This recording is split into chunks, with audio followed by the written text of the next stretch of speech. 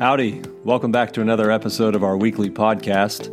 We know you've got a buffet of media to choose from each week. That's why we put a lot of effort into finding stories from the Bible that have relevant lessons for us today. I hope you enjoy.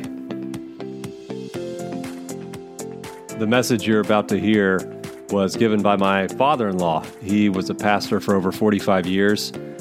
He comes from Cuba. He's got a good-looking daughter that I was privileged to marry. And I think you'll enjoy his message on the story of Joseph. Ignacio has an amazing testimony himself with living in a concentration camp for over 3 years. And really awesome guy, so I hope you enjoy. Oh, and one more thing. Our audio this week is not as good as usual. We've got a new system in place, and we're working out a few kinks, so thanks for your patience. When George Washington became the President of the United States, he enacted what was known as the policy of assimilation. He wanted the Native Americans become a part of a new culture of the United States of America, but still remain a unique and independent nation. The Cherokee accepted it. They just took it and ran with it. So they have their own constitution and they have their own Supreme Court. And as it goes, they actually began to dress, some of them, in Caucasian attire. And everything was going just well until in 1829, gold was found in the Lonegan, Georgia, only a few miles away from here, northeast, right? I believe. Okay? So the Caucasians began to enter the Indian territories and began to create problems with the Indians because they wanted to go and extract the gold and become as rich as they possibly could. Georgia then passed a law imposing itself over the authority of the Cherokee Nation. Cherokee Nation appealed to the Supreme Court of the United States of America, and they voted that Georgia laws have no authority over the laws of the Cherokee Indians.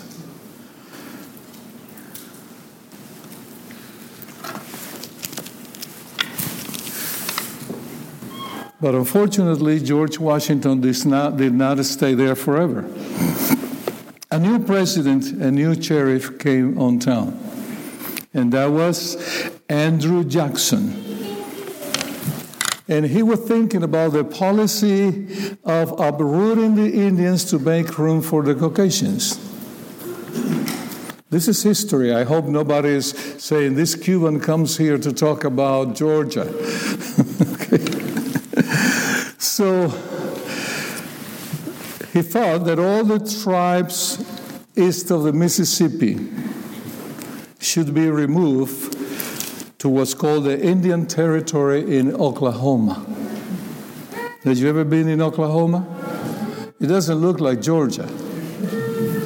It's bare, no rolling hills, very, very bare. So, having become the new elected president of the United States, Andrew Jackson imposed the policy of uprooting to all the Indian nations east of the Mississippi to make room for the Caucasians. The Choctaw, Seminole, the Chickasaw, the Muskogee Creek all gave up under the pressure of the president, and they all left to Oklahoma. Actually, he had a saying. He said, if we put enough fire under them, they'll go by themselves. We will not have to uproot them. Jackson kept pushing And in 1830, he passed the Indian Removal Act.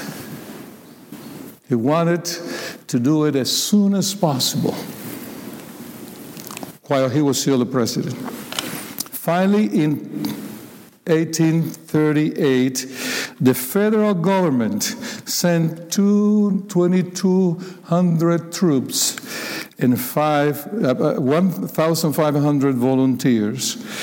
So they herded 15,000 Indians walking all the way from here to the Indian Territory in Oklahoma. He was only 850 miles away. For those on horse, it was okay, but for those on foot, that was a very difficult and long journey. So they put them in stockades in preparation for the removal to Oklahoma, and finally, what the Indians call the Trail of Tears began. From the 14,000 Indians, 4,000 died in the attempt. It was probably the most injustice and travesty ever committed by the government of the United States. And I believe that nobody really disputes that.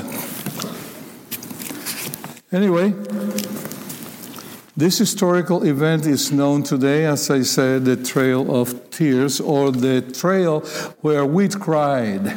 That's how the Indians expressed it themselves. Now, something interesting happened in the way from here to Oklahoma. You know, the Indians believed in what they called the eternal fire. They were monotheistics. They didn't have many gods like other Indians or other religions. Monotheistic, which was very unique to them. So, since the fire they left behind, the eternal fire, as they call it, they left behind, would be put out by itself. Finally, after many days, they concocted some kind of a plan, and many Indians, unknown to the soldiers, carry embers in sacks of skin, animal skin. And all the way there, putting a little grass here and a little piece of wood there, they were feeding the embers so that they would last until they would make it all the way to the Indian Territory, their new home. Friends, when they finally got there, and the soldiers had nothing else to do with them and left, then they put all the embers together, and a new fire started. And before too long, it became again a raging fire. It was amazing, because they believed that raging fire was what guided them. That was, in their minds, an expression from God Himself. Now let's transfer our attention to the next story, because this is another real story I want to tell you. In case you did not notice, that was the introduction. My wife told me, he said, 25 minutes. I said, after 3.5 years, I doubt that I can preach for 35 minutes. But anyway, when 12 comes, feel free to go. I'll keep on preaching. You can go. Okay. So now let's transfer our attention to the next story, which is found in Genesis. I suppose that you have a hunch on what this is. Of course, I didn't gave it a very full name, because I sort of don't like to tell people exactly what I'm going to preach, because Seventh-day Adventists are interesting creatures. You know, if they see it published somewhere, they say, I know what the pastor is going to be preaching Sabbath. Already know that, so I'm not going to attend. Okay, but anyway, well, the title is kind of close. What was the title that I gave the sermon? Okay, come on. The Journey of Tears. Let's just hit the first important word on it. Okay, so let's go to the book of Genesis. Okay, let's go to chapter 37, and we're going to be reading verses 18 to 28. That's where we're going to pick up the story. Now, you know what I'm going to be talking about. The story for the children was about Joseph. Of course, I'm going to be talking about something a little bit different. Okay? You know Joseph and his brothers did not have the greatest time possible. His brothers really and truly did not care for God. The father had done all possible in his power to guide his children. 12 boys and a girl. And they just did not pay much attention except for Benjamin and, of course, Joseph, which was the older brother.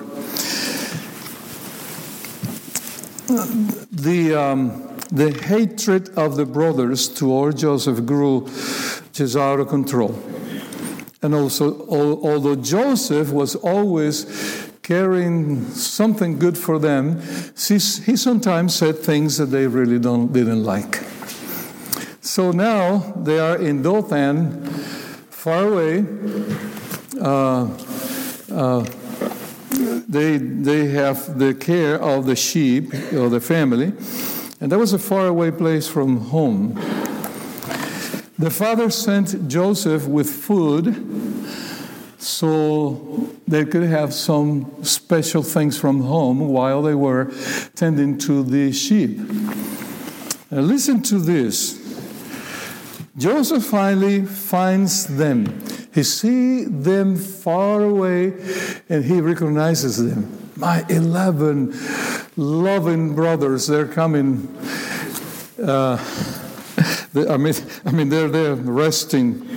And the Bible says the following. Now, when they saw him afar off, even before he came near, then they conspired against him to kill him. You're talking about brothers conspiring to kill a brother. So you see the enmity that have developed, not from Joseph to his brothers, but from the brothers towards Joseph. So I can see in my mind Joseph running to his brothers and saying, brothers, I'm here, I have good news for you, and I have good goodies and stuff that you can enjoy. Well, they were saying, let's kill him. Isn't that a contrast? Isn't that amazing between the character of one person and the character of 11 others? Not all of them were that bad, because one tried to prevent this from happening. Then they said to one another, did I say verse 18? Anyway, verse 18. Now 19. Now they said to one another, look, the dreamer is coming. Come, therefore, let us now kill him and cast him into some pit as a dead body. And he shall say, and we can say to our father, some wild beast devoured him. He shall see what will become of his dreams. Now, Joseph will see finally what will become of his dreams. His dreams will never come to pass.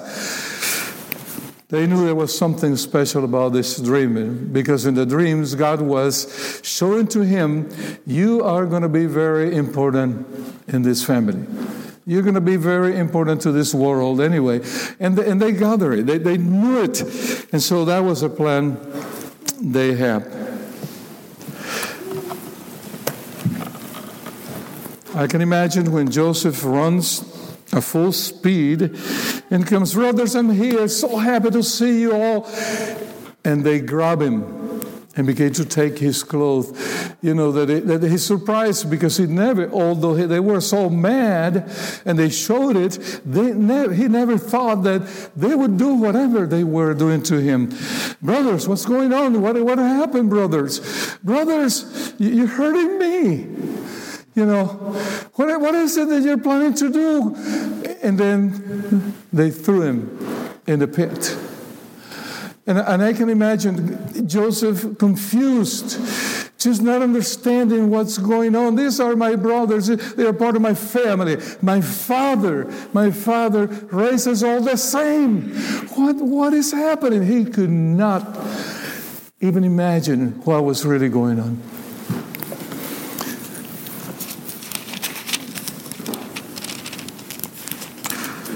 That was not the end of it, of course. A band of merchants was passing by. They were in their way to Egypt, where they will sell all their goodies, and they always carry slaves. Slaves they collected all along the way.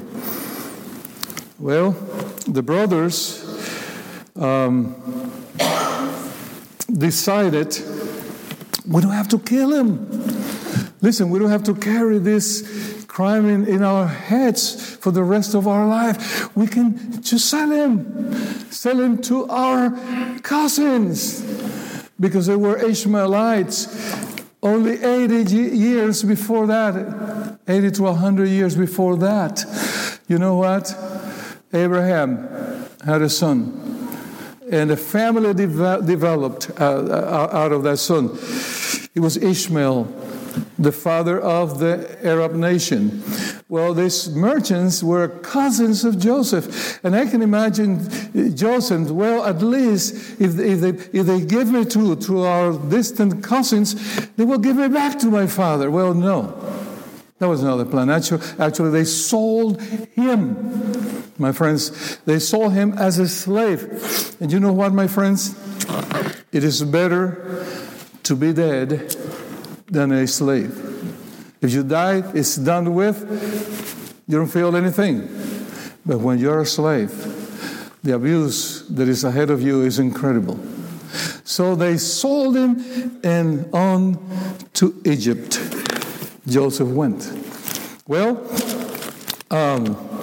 you may say, well, the welcome in Egypt was not too bad. They took him to the market of slaves. In no time, he was sold. Fortunately, to a rich man, to a very influential man in the kingdom, Potiphar. Potiphar had a lot of possessions. Well, Potiphar looked at him, proudly opened his mouth to see how many teeth he had, or if he had lost few. And he saw that he was good-looking, strong, young, friends about 17 years old. What do you think? Yeah, I was about to ask, who's here 17 years old, but I don't think there is any 17 years old person here today. Is there anybody 17 years old? No. I'm sorry, you are all too old, including myself. Anyway, so he goes, he's sold to Potiphar. Wow, what a blessing. People can say, wow, he landed in Egypt with the right foot. Okay, so he went from a slave, into the house of Potiphar. How is that? That is just wonderful. So, friends, Potiphar set him on a path that would make a little difference in his life, and not for a long time. You know what the Bible says? The Bible says that when Joseph, who did not know the language, I suppose he had to learn the language. It took him a little bit, but he was very intelligent, very capable 17 years old man. And you know what, my friends? Before you knew, Joseph was taking care of all the business of Potiphar, inside the house and outside of the house. He had good mathematical skills, and so he could do it just better than anybody else. And so, friends, the first part of the experience was good. I suppose that he ate like slaves, but home slaves are different than a slave that you take out to work in mines or breaking stone or all this kind of stuff. Joseph was inside of a house, so making his counts and his calculations and then so on and so forth. Now, I want you to get acquainted with a few other things that Joseph was exposed to. When he came to Egypt and he saw the big buildings, the big pyramids, the big monuments, just menacing-looking monuments, Joseph was, I suppose, very surprised and a little bit scary. It was a different society with different customs, and these are some of the things that he had to face. Number one, the language barrier. Number two, the difference in dress. Well, Egypt was a very, very hot area. Now remember, the promised land from where Joseph came was cooler. There was a lot of trees, fruit trees, and so on and so forth. It was much, much cooler, so they all dressed differently. Let me give you an example. Well, Joseph, had a tunic, his father did, and he used to put it on some other pieces of garment that they all use in Canaan. Well, when Joseph got to Egypt, he was surprised by the nudity of Egypt. Immediately, what he saw was children nude running around. Why bother? Why put anything on? It was too hot. And actually, sometimes I heard Seventh-day Adventists saying, well, that's why I use these and I use that, because it's too hot. It was very hot too. And so we have principles, so we should keep them, friends. Children running around naked. Men wore only a kilt with a little cord that would attach it to his body, all around his body. Okay, but you know what? When things became real hot, red hot, they took it away.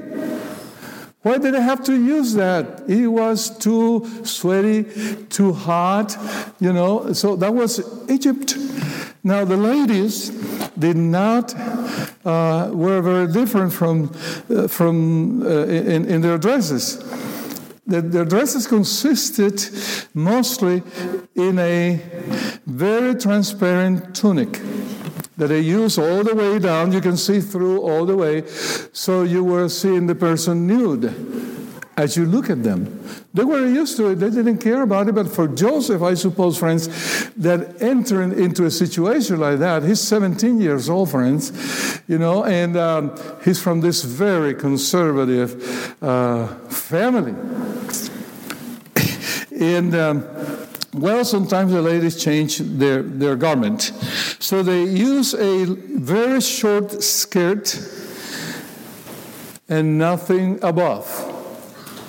Their breast, just free, just like that. Well, sometimes they change that. They just got a piece of garment and they put it from one side of the head to the waist, leaving out only one breast. That was good enough for them. Well, I imagine, my friends, that Joseph was faced with a lot of stuff. That alone is big. Now, the change in diet was one of the problems. See, in Egypt, they eat fish. Joseph had never seen a fish in his life. Joseph did not have a taste for fish. And I'm convinced that as good as he was in terms of his spirituality, that he kept the principles that all the people of God were keeping all along the way. Certain fish are not good for eating. So says God who created them. Anyway, okay, they ate bread, they ate fruit in Egypt, but then they drank a lot of beer. Guess who invented beer? Our relatives, the Egyptians. They created beer. And you know what? History says that they used beer just like Kool-Aid. All day long, children, older people. So you can imagine. Now in Canaan, they ate lamb, bread, grapes, and the juice of grapes. So that was a big change that they have to change. Now, changing homes. In Egypt, there were buildings. The buildings were made out of bricks. In Canaan, they slept in tents. Music. In Egypt, lots of instruments, lots of music, lots of dancing. You know this belly dancing thing? It started there. It says that the ladies were very prominent in their side because of all the belly dancing, stuff. Okay? Well, in Canaan, they had maybe tambourines, rings, little harps, and little flutes, and that was what they make music with. Okay? Now, Hebrews used beards, just like me. I'm not trying to become one of them. The Egyptians shaved all their bodies. They started with the head, they went into the chest, and the back, and the arms, and all the way down. They hated hair. Okay? So you can imagine these people, no hair at all, anywhere. Well, they look interesting. And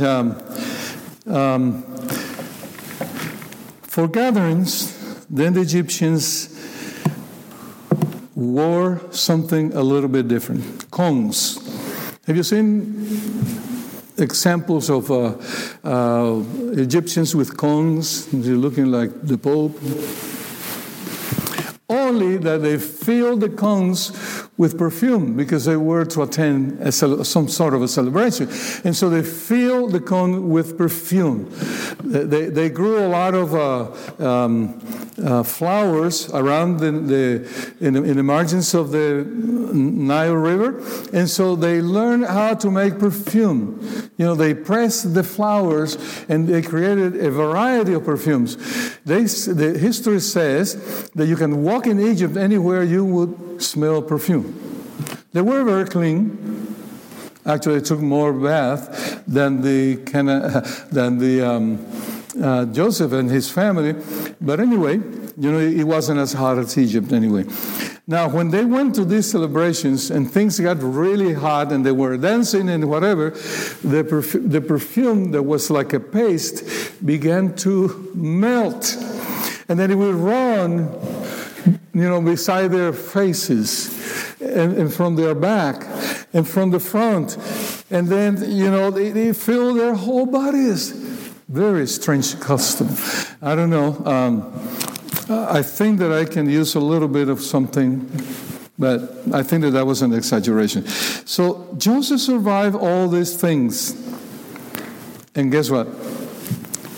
He remained faithful to Jehovah.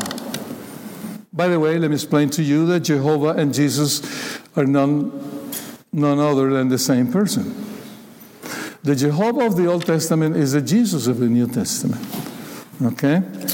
And I remember the other day when Jared was speaking, and he gave a name for Jesus. What was that, Jared? Yeshua. Yeshua. Well, that's the real name of Jesus in Hebrew. Well, Yeshua and Jehovah are not very far apart. Anyway, but it's proven, and most of the Christian churches believe it, that the Jehovah of the Old Testament was none other than the Jesus of the New Testament. And we can talk about that one day. It will be an interesting study. Okay, so my friends, Joseph was accustomed to worship Jesus. You really think about it the way it was. He was accustomed to worship Jesus, my friends. Let's go back to Genesis 39. Let me see if my wife has begun to do this yet. Not yet. So I guess I'm okay. Genesis 39.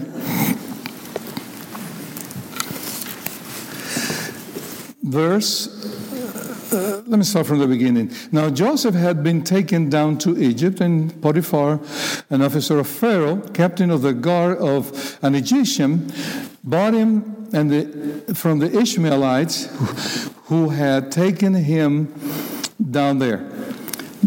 But the Lord was with Joseph. But Jehovah was with Joseph. But Jesus was with Joseph. And Joseph was with Jesus. You see the connection, my friends? The Lord was with Joseph, and he was a successful man, and he was in the house of his master, the Egyptian. You know what the Bible says? It says, everything that Joseph touched became gold. I mean, I'm not talking about, a non-truth story, because everything that he touched really progressed, multiplied, under his incredible businessman. But things change. Christianity, being a Christian, walking on this earth, in this fallen earth, is not a piece of cake. And things sometimes turn bad. Even for Christians like you and me. Well, let's go to verse number 9. Well, let me tell you just a little explanation. Potiphar's wife, I don't know if she was beautiful. She was too old for Joseph, because Joseph, remember, started the journey of tears of his life when he was 17.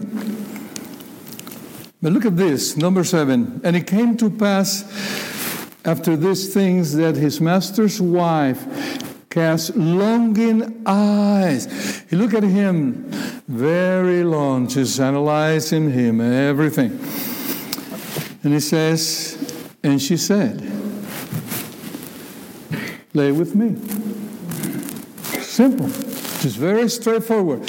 I'm an important woman. I'm the wife of Potiphar. I have authority. And you know what? I'm offering my body to you. I'm offering myself to you. Lay with me. But he refused. Verse number 8. And he said to his master's wife, look, my master does not know what is with me in the house. He doesn't care what I do here, because he trusts me. And he knows that everything that I'm going to be is going to be done according to my faith and to the respect that I have for my God. Okay? And then Joseph answered, verse 8. There is no one greater in this house than I. When Potiphar is everywhere, he says, I am the boss here. He trusts me in every single detail. I'm faithful to him because I'm faithful to God. Okay? And then he says, nor has he kept back anything from me. Only one thing he has kept, and that is what? You lady. Okay? Come to terms with the reality. Okay? I can deal with everything here. I can control everything here. Nothing has been reserved that I cannot touch in this house but you. Do you think that's a firm way to deal with a situation like this? Do you really believe that? I do believe that. Okay, you know what the Bible says? Run away from the juvenile passions. Run away from the juvenile passions. Well, here's Joseph, and he has this incredible push for sinning. And he says this, and this is what I really love.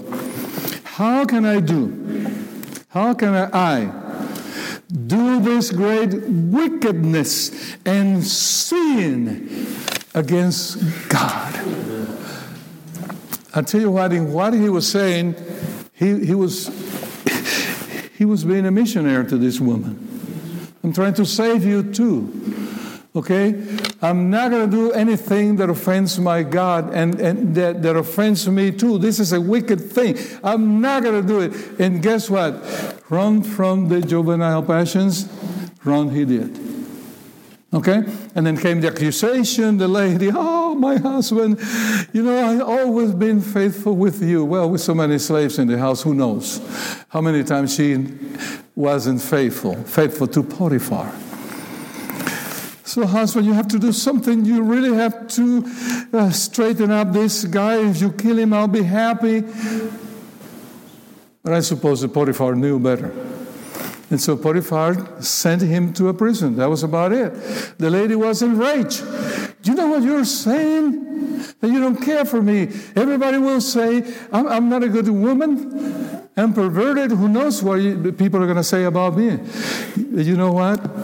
Potiphar, I believe he's come to know his wife real well. So friends, to the prison he went. And the trail of tears of Joseph continued. Because you know what? Joseph could have said, Lord, I'm here serving you. Look at this. Look at what I do. I risk my life. I do everything I possibly can, humanly speaking, with your help. Look at where I am, in the prison. No, I'm not a slave. I'm a prisoner. Okay, it's a new experience.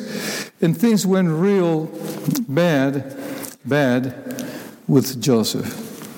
Now, what was this young man made out of? I mean, he did not come in a little spaceship like Superman. His strength, his spiritual strength did not come from outer space. You know what? His strength came from somewhere. And a lot of people discuss, well, it was a dysfunctional home. The father didn't know how to treat the other kids. He treated this one better. You cannot make difference between brother and brother or child and child. You know what? I really tend to believe that was not exactly what happened to Joseph. Because I really believe that his father knew what to do with this boy. And he was the only boy, and another one was coming, that was Benjamin. And you know what? They accepted, they really loved what his father was transferring to their minds and to their hearts. I can imagine them walking, and his father beside him, because there was no Bible, telling all the stories one by one. I'm not going to read it because of time. Read Deuteronomy chapter 6, verses 5 through 9. You know what the Bible says there? It says, you have children, tell them about these things when? Is there a good time to tell your children about Jesus? About the God of heaven that created all of us? Who was that? Jesus, Jehovah. Okay? Do you think it's only a good time during the day that you can talk to your children about these things? The most important things in the universe, just to know the God who created you, just that you can know the God that is going to redeem you on time. I imagine, my friends, that the job this man did was just incredible. Deuteronomy 6, 5 through 9. I'm not going to read it. Okay? Please read it yourself. My friends, all through his life, Joseph was collecting embers of truth, embers of realities, embers of spirituality, embers that burned his heart and created a core that was so immune to all these things that it's almost impossible to believe. Embers that made a raging fire into his heart. My friends, that's why I believe when the time came, he was able to say, how can I do this evil thing? And sin, he understood the principle of sin. And sin against God, that is impossible. That is impossible, my friends. But now, I just want to extend this story to our times.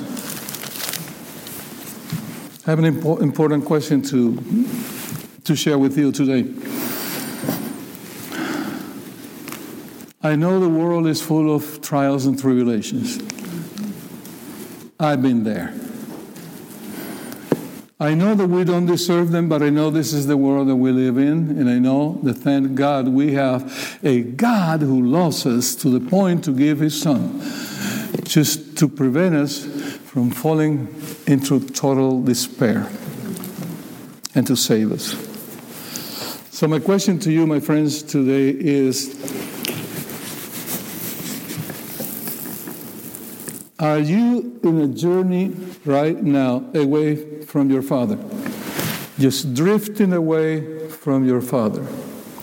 Remember Joseph, away from his father he was, not because he wanted to, but because he was forced to. Okay, but are you in a journey away from your Father? Are you in a journey that somehow started and you don't know how to stop it? You don't know how to stop. Are the things of Egypt tugging at your heart stronger all the time?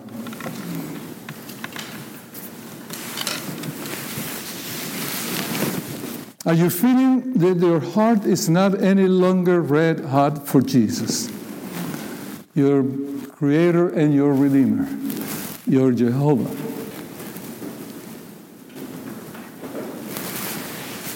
Are you struggling with things you lost control of? This is for you to think. I don't want you to be thinking about those around you. These questions are personal questions. I'm not going to ask you to raise your hands, so don't panic. But I'm asking you serious questions. Where are you at this time? What is the problem that is causing you this incredible struggle? Feeling that you are in a journey, in a negative journey, a journey of tears. Is it health? Only you can answer that to your heart, to your core. Is it finances? Have you learned how to manage finances? Or you don't know where money goes? Okay? Okay, is it your spouse? What is your spouse thinking about you? Does she think, or does he think that you are the best spouse in the world? Or you're losing a handle on that? Is it about your children? Is it about your job? Some things are not just working well in my job. Is it your friends? Or is it your relatives? You know, relatives sometimes can guide us into the pit of Joseph. Right? Relatives, remember? Who put Joseph in the pit and who sold him? Relatives. Particularly because those relatives did not have God in their hearts. Anyway, is this your trail of tears? It could be. I don't know. Maybe I said something that you can recognize and say, oh Lord, it is true. I'm in a trail of tears. I have not thought about it, but I am. Now, here's a solution. Here's a solution. Listen carefully, because there is a solution to all that, my friends.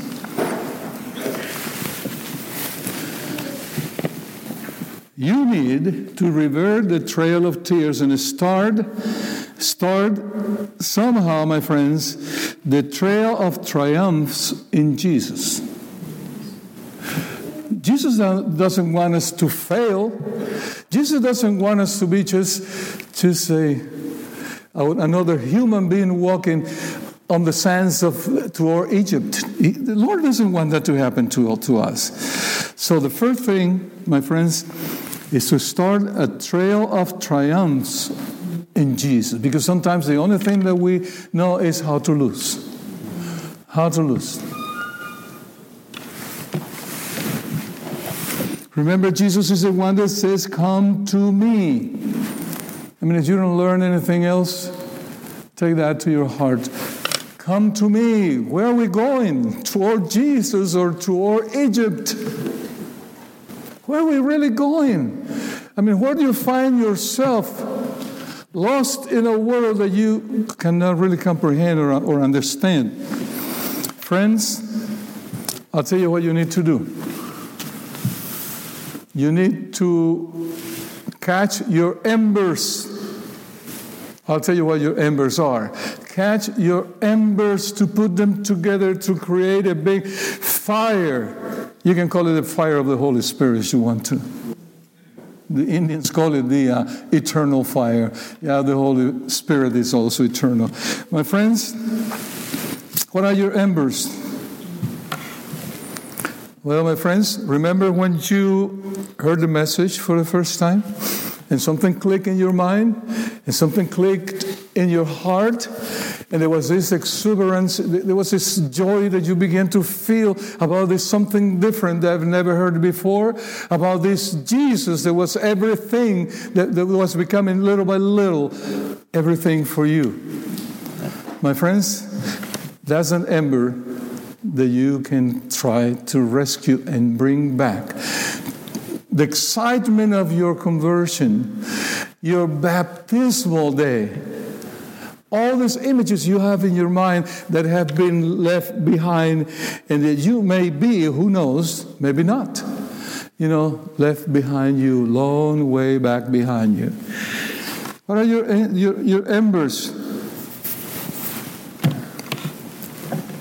Your relationship with Jesus.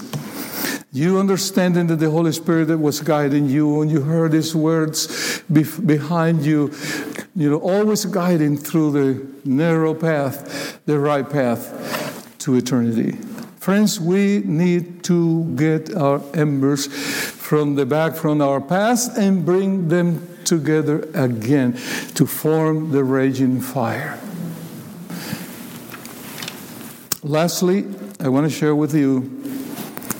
Now, don't be surprised if I ever preach again here.